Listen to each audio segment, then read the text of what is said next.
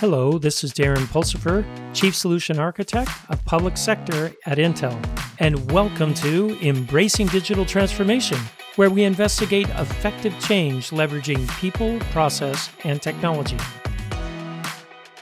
On today's episode, Innovation as a Service with Andrew Cohen, Managing Director of NetSurit. Andrew, welcome to the show.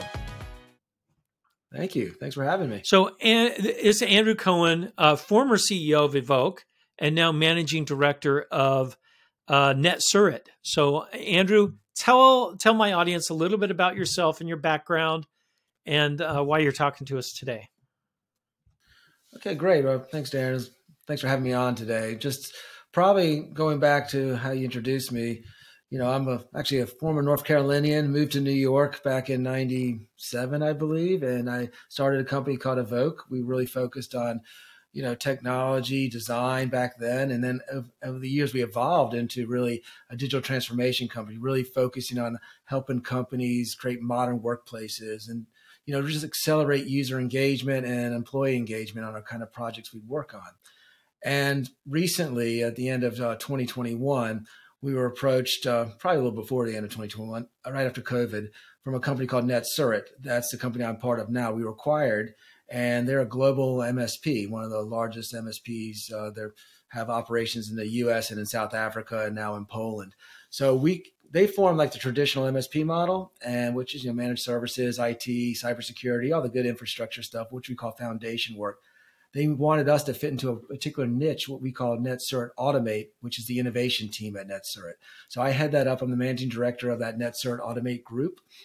And we really focus on innovation and creating automation, special kind of situations, help companies accelerate better processes, improvements in terms of how they do their daily jobs. So it's been a really interesting last year. I've been a part of it for a year now, and exciting, and looking forward to what the future is going to bring. So this is really interesting. I remember when we first talked, I was like intrigued that it's innovation as a service. Because my brain first goes, wait, you can't package innovation into a little bundle that you sell. And then when you started talking to me about it, I went, I like your approach. It's very interesting. This innovation as a service concept. Tell our audience a little bit about what that means. When you say innovation as a service, first thing that comes to my mind is Thomas Edison. God. Well, that would be great if we were at that level. Yeah. But you guys actually do some things that kind of help with the whole innovation process and free people up to do more innovative things than redundant work. Yeah, terrific. No, thank you for that. I mean, in terms of how we define innovation as a service, it's what we call perpetual innovation, perpetual agility. So we believe that, like you just said, you can't bottle it up. Innovation is not a final destination, especially with all the changes in business, how people are doing business, from hybrid workforces now to people being forced to come back to work. There's all these opportunities to create better process efficiencies, business efficiencies, to make them better employee experiences. And then in terms of how we do it as a service, it's a monthly ongoing type of opportunity where we find areas that are really challenging from an organization, from whether it's a manual, repetitive process, disparate systems that don't speak to each other, disparate workforces that are having hard times communicating, collaborating. We look at how we stitch all that together from the operational effectiveness point of view and deliver solutions in terms of things that they can leverage with their technology investment. We help implement the solutions on top of that. And then in parallel, we're also looking at opportunities to help for outreach to customer experiences. So it's really kind of understands really that full loop of how we have engagement from internal and external audiences, and then how we can build solutions that live in their world, which we call their tenancy, and they own. We just help them execute on those. So it's when I heard this, I thought this sounds a lot like process reengineering, process automation, where you guys can actually come in and help an organization look at their processes, find out better ways to optimize their processes and automate at the same time. Am I hitting that right? 100% correct. And it starts really with conversations like this, essentially. The initial call, when I meet with new companies or companies we're already working with, we try to identify sort of those initial pain points, those use cases that exist. What you're saying, there's processes that are manual, there's a lot of lift, there's a lot of spreadsheets from all different areas feeding into one master giant spreadsheet. So we love hearing that, because then we can look at the areas of opportunity to say, how do we find the maximum value, which is the most feasible solution that can be done in a very no code or low code type of implementation to find the biggest impact on the business. So that's exactly right. We're looking at those process improvements. It's not always automation. Sometimes it's better collaboration. It's better usage of the tools they already have, like better user adoption of the technology they have.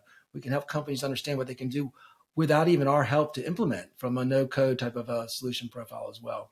So it's always kind of a high engagement model.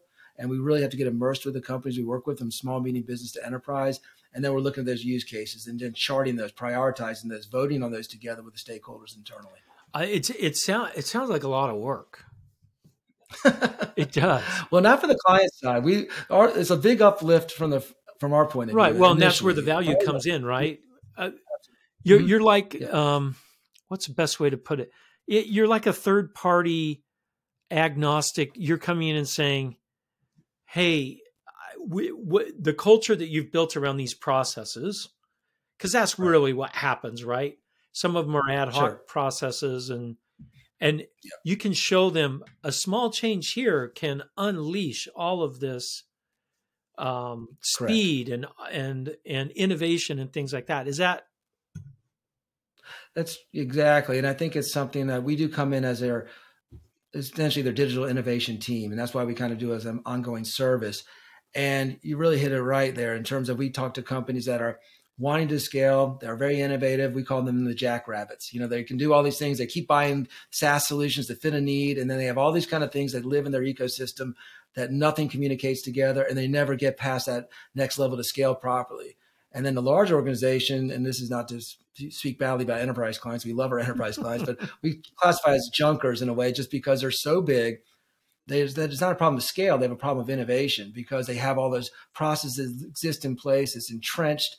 People are scared of change. They don't want to do a new process. Maybe they feel a fear of the job loss because they might find an automation solution.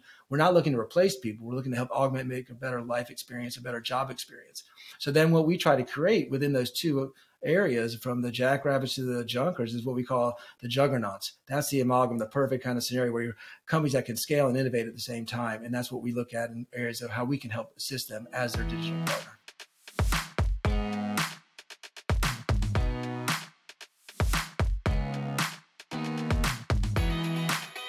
All right. So to get someone in, can you move a jackrabbit to a juggernaut and a junker to a juggernaut? You can do that, or? Yes, absolutely. Yeah. And it's something we find it, that's how the innovation service really works well.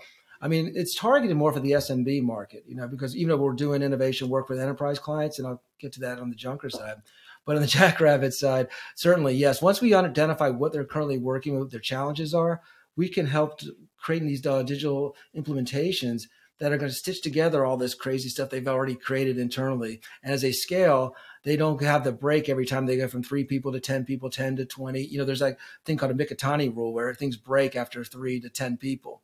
So we look at ways that we can help them along that way, chart that, roadmap it together. So when they introduce these new solutions, there's full user adoption.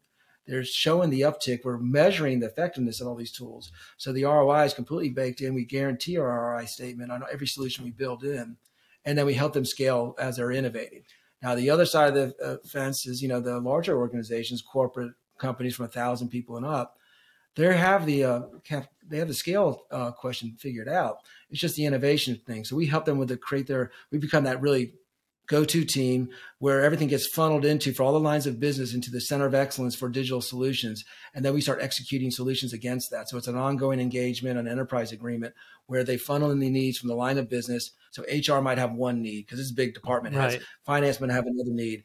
And then they all have potential things that we can leverage from their technology investment through, let's say it's the Microsoft stack, for example, for Power Automate, Power BI, Power Apps. So we're looking at what they've already spent and how to fully maximize that. Maximize what they have instead of bringing in a bunch of new tools and things like that. Exactly. You guys are like, all right, what do you have? Maybe identify gaps. Yeah, to add gaps, and we can also depreciate or retire solutions that are redundant. So there might be multiple tools in place that they purchase because it's the next greatest thing, but then Microsoft keeps investing heavily, and there's such a great roadmap and chart for what's coming down the line with Microsoft and all the cool things that are happening. we can look at what might be a like item, do that gap analysis. Can we replace it? Save them some costs on it, licensing, and especially the larger the company, that could be a pretty significant savings if they use fully their license they have and leverage that fully with their Microsoft investment. All right. So what do you think? You guys come in and engage with these teams. Yep. What's the biggest barrier for innovation in these companies? Why can't they just do this themselves? I mean, they have all the knowledge of the systems. So let's talk about the enterprise customer first, right? The big guys, because it's different with a Jackrabbit than it is with a Junker, right? So what's the biggest barrier for them doing this themselves? Why have you come in? What I found is in the enterprise clients we work with, we're doing these solutions for, they have the investment in place. They have the 5,000 plus Microsoft licenses already leveled out. They have maybe using 20% of the capacity of what it can do. The teams that are in there, the massive IT infrastructure, they're focused on whatever they do from the systems they support, in their environment. So they're not really focused on this kind of hyper automation type of things that we come in and do. So it's not in focus for them. Even if they've identified a center of excellence to create this areas with all these automation or modernization opportunities can happen, they don't have the teams to execute on it. So that's where we kind of fall into it well. So we partner well in that situation. And again, they don't really have maybe they have a great strategic teams and all that. I'm not saying they can't do that part of it, but we live this. I mean, this is all we do, so that it's like a secondary job. They'd have to build their own team and find the talent to be able to execute on these solutions on an ongoing basis. So, and we're tied into that success along the way as well. So it's really kind of identified. They outsource for that particular portion of it, and then we're just implementing with them and along the way and help them stay in line with all the lines of business. So I heard they may not have the skills to know how to re-engineer processes, because that's not something that you're just born with. That takes a lot of knowledge, right? Absolutely. To do root cause and to do all that stuff. I just got through taking a bunch of classes on process re-engineering. So right. So exactly. I know the book learning stuff. I've done some stuff too, but so skills is one thing. Sure. But I could build a team if I have enough people. You could, absolutely. But with the budget, you could build a team. Yeah, True. but also, is it also that you can bring in a new set of eyes without having any politics or baggage, right? Yeah. We come in and we're just looking at the problem, and we're not looking at who created the problem. Yeah. It already exists. We know that problem exists, and we're not trying to say you're doing something wrong. We're just trying to help them identify the stakeholders and create these ambassadors internally. They embrace it. So it's really important that we really kind of, I like to say we create stars internally. Like we said, these juggernauts, we're creating those internal juggernauts. We're working with them to make their jobs be easier and better. And then when they release these things into the field internally, or if it's an operational solution, the return on it and the measuring is so effective. It just resonates, and they're measured by those kind of solutions as well internally. So your success is when, and tell me if I'm wrong here, but it sounds like you're saying your success is when you can step away from it, and you've stood up stars to handle it. Yeah, because you don't want to be there long term, right? You don't want to be there for years and years and years. Well, I would say we do want to be there for long term in terms of an ongoing relationship. So It is kind of like an annual type of an agreement. So it's retained, but our solutions, once we deliver to a particular line of business, they don't break. These are the kind of things that are not really heavy coding. There's more low code type of solutions. So yes, we'll release something to a team, and they'll run with it. And they don't have to, if there's something they have to fix or whatever, that's a little bit more of a code work, they probably have to come to us or hand it off internally. So everything is handed over. It's turnkey. But we're still engaged for other opportunities, because most corporations we work with any size, there might be 15. Oh, yeah. I'm sure you have a punch list. Yeah. So we're 2-3 years on any type of a relationship. But beyond that, who knows what's going to happen after 3 years? Things keep changing. Technology keeps improving every year. So we're excited to be there for long engagements, but these are not long-term projects. Maybe that's more. Right. No. 2 or 3 weeks, we can deliver a solution. I got you. But you're also obviously doing training of people. Yes. Right. On the new solution, you probably have some champions, which you mentioned, you call them stars. Yeah. for your juggernauts, which I like. I like that a lot. Exactly. Have you seen that? Exactly. There's that new commercial where everyone's a rock star. It was Yeah, that was exactly. hilarious. That was a good one. That was really funny. And it's like it's a most overused term, I think, you know. Oh yeah, yeah. And but in essence, that's what you try and do with your new solutions is you pick a Absolutely. couple evangelists, rock stars. Hmm. Hey, you're the Yeah. rock star of this new automated Hmm. process that you know, if you use this, you're going to be so much more efficient and productive than anyone else in the Oh yeah. company.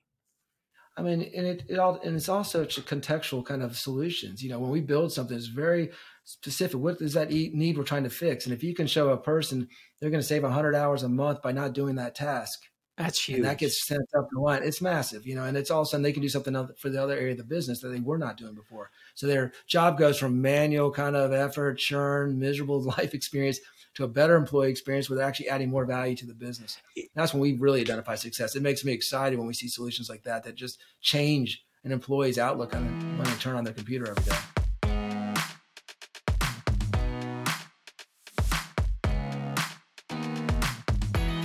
I'm going to ask you a tough question. You can say Okay. you don't want to answer it.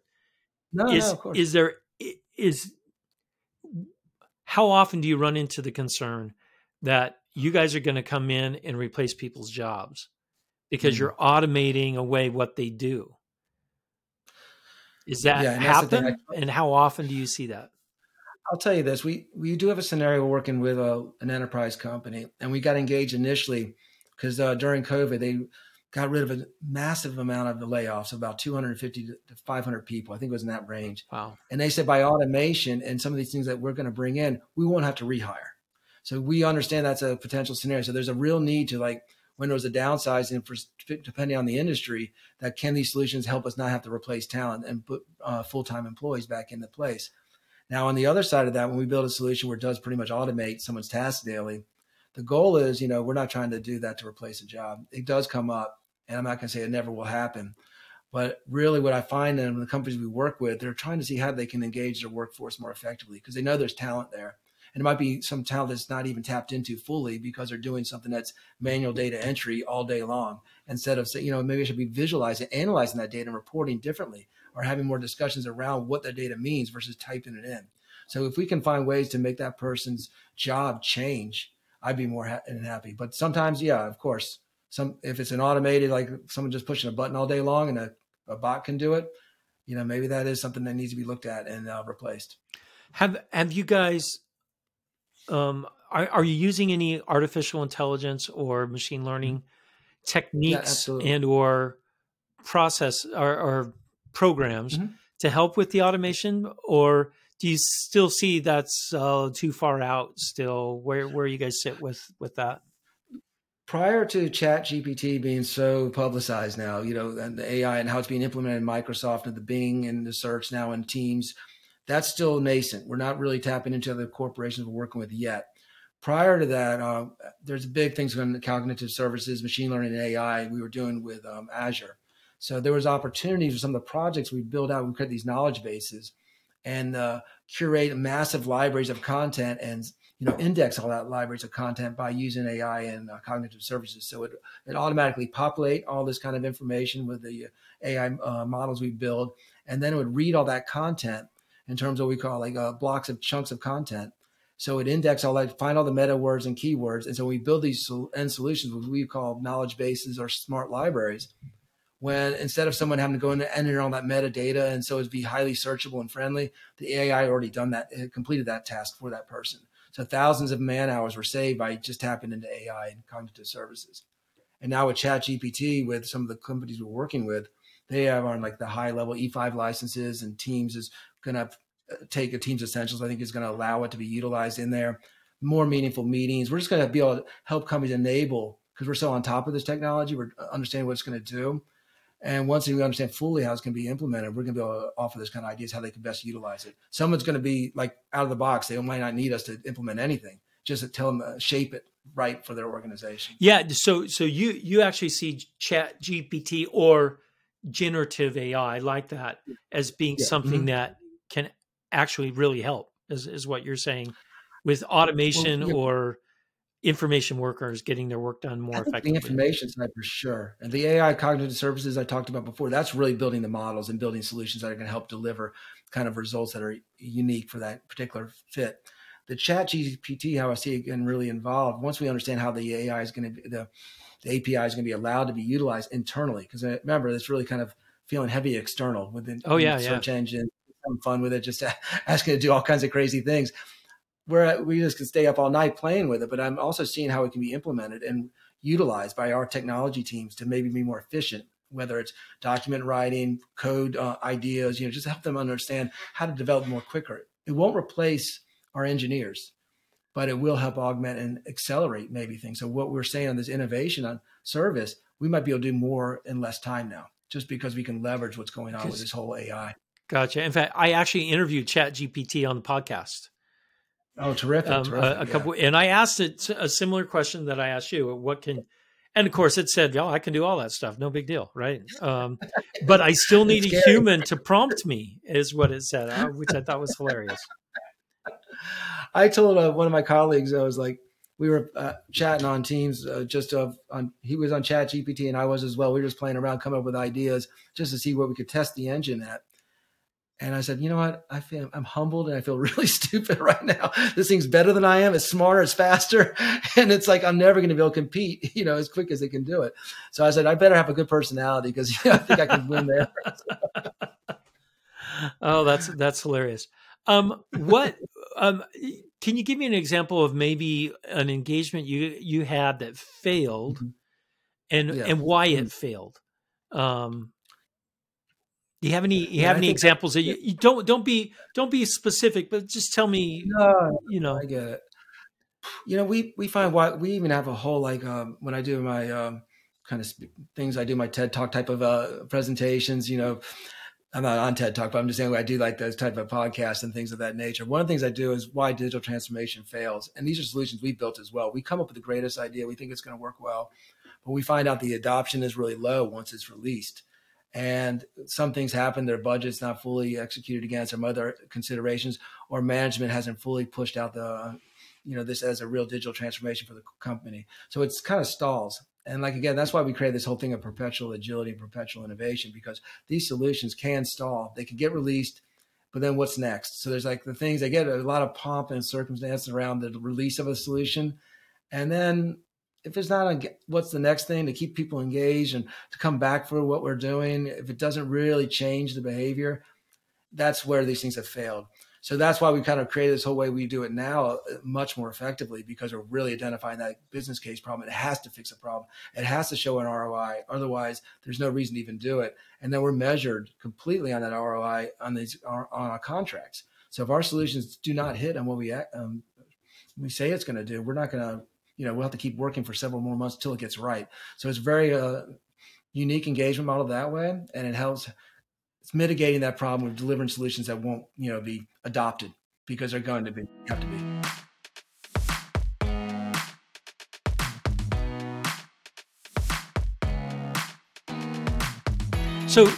So you're not just building something, even collecting requirements and then building something and throwing it over the wall. You guys go through the full deployment, not just deployment, but adoption cycle too, right? So you're going, we've got to get the ROI out of this. I kind of like that approach because there's skin in the game for you guys.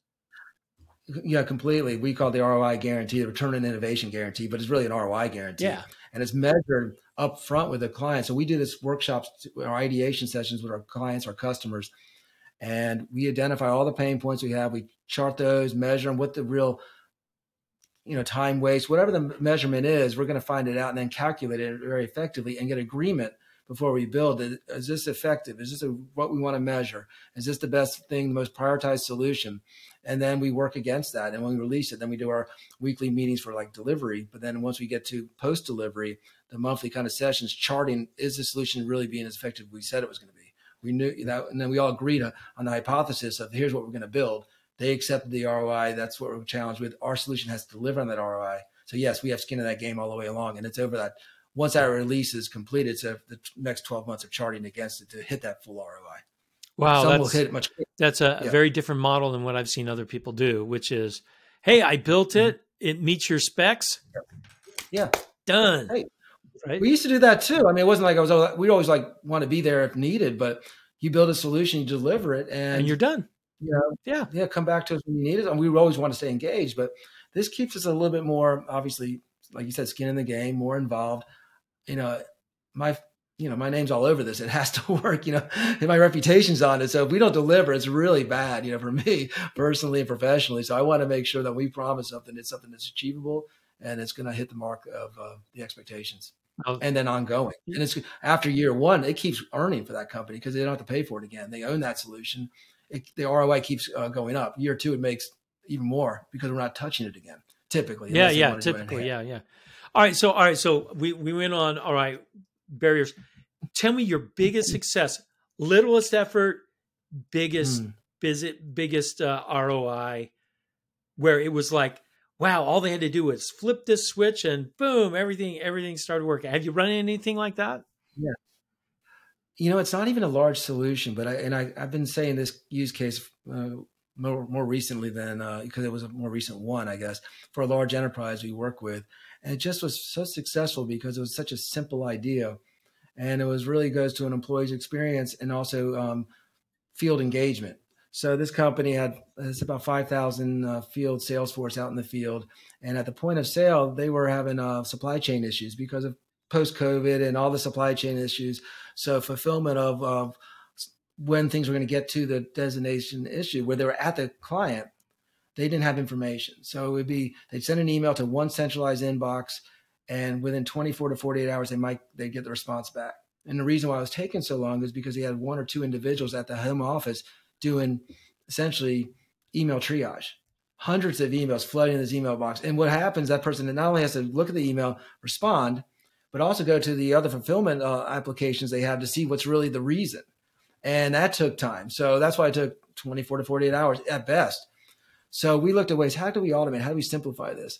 So for what we did we created all the field is on iPhones, devices. So they were able to use a little quick native app, which sent a formatted email into that same centralized email inbox. But instead of a person seeing that, we had an automated response saying you were checking. And in parallel, that response is going directly to the fulfillment application. So it's touching the third-party systems to see where the supply chain issue was. If it's in Albuquerque and it's going to be there tomorrow, at least you had an answer for that client. Right. And so this is all happening in real time. So we went from 24 to 48 hours to get a response to that person when he's right at the point of sale to 3 to 4 minutes. So I just love this story because it's so highly engaged and it just works so seamlessly. And it was really could be built in like 4 weeks.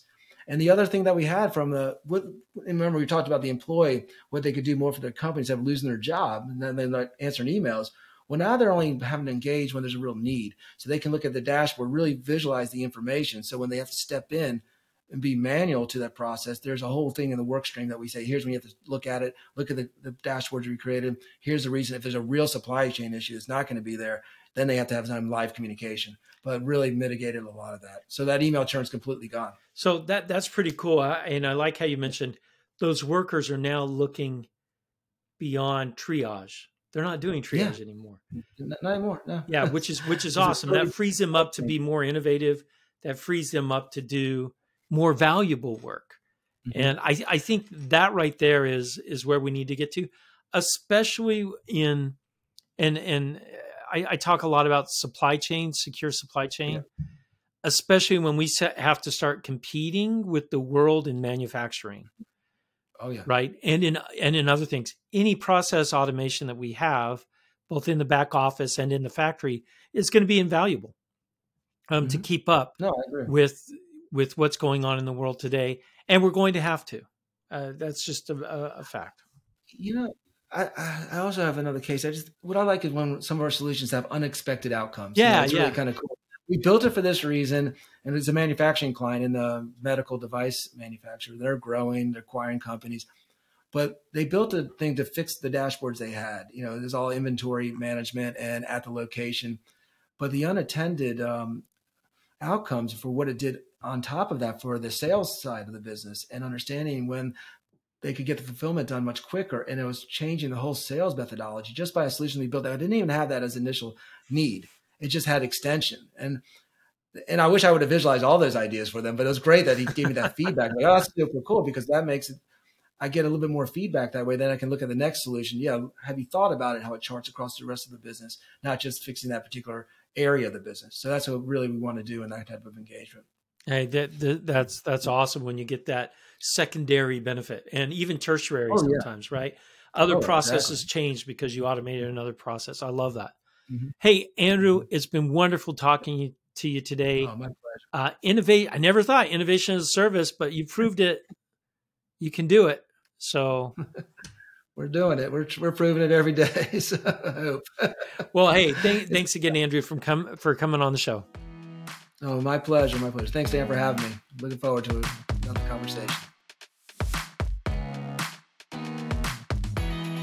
Thank you for listening to Embracing Digital Transformation today. If you enjoyed our podcast, give it 5 stars on your favorite podcasting site or YouTube channel. You can find out more information about Embracing Digital Transformation at embracingdigital.org. Until next time, go out and do something wonderful.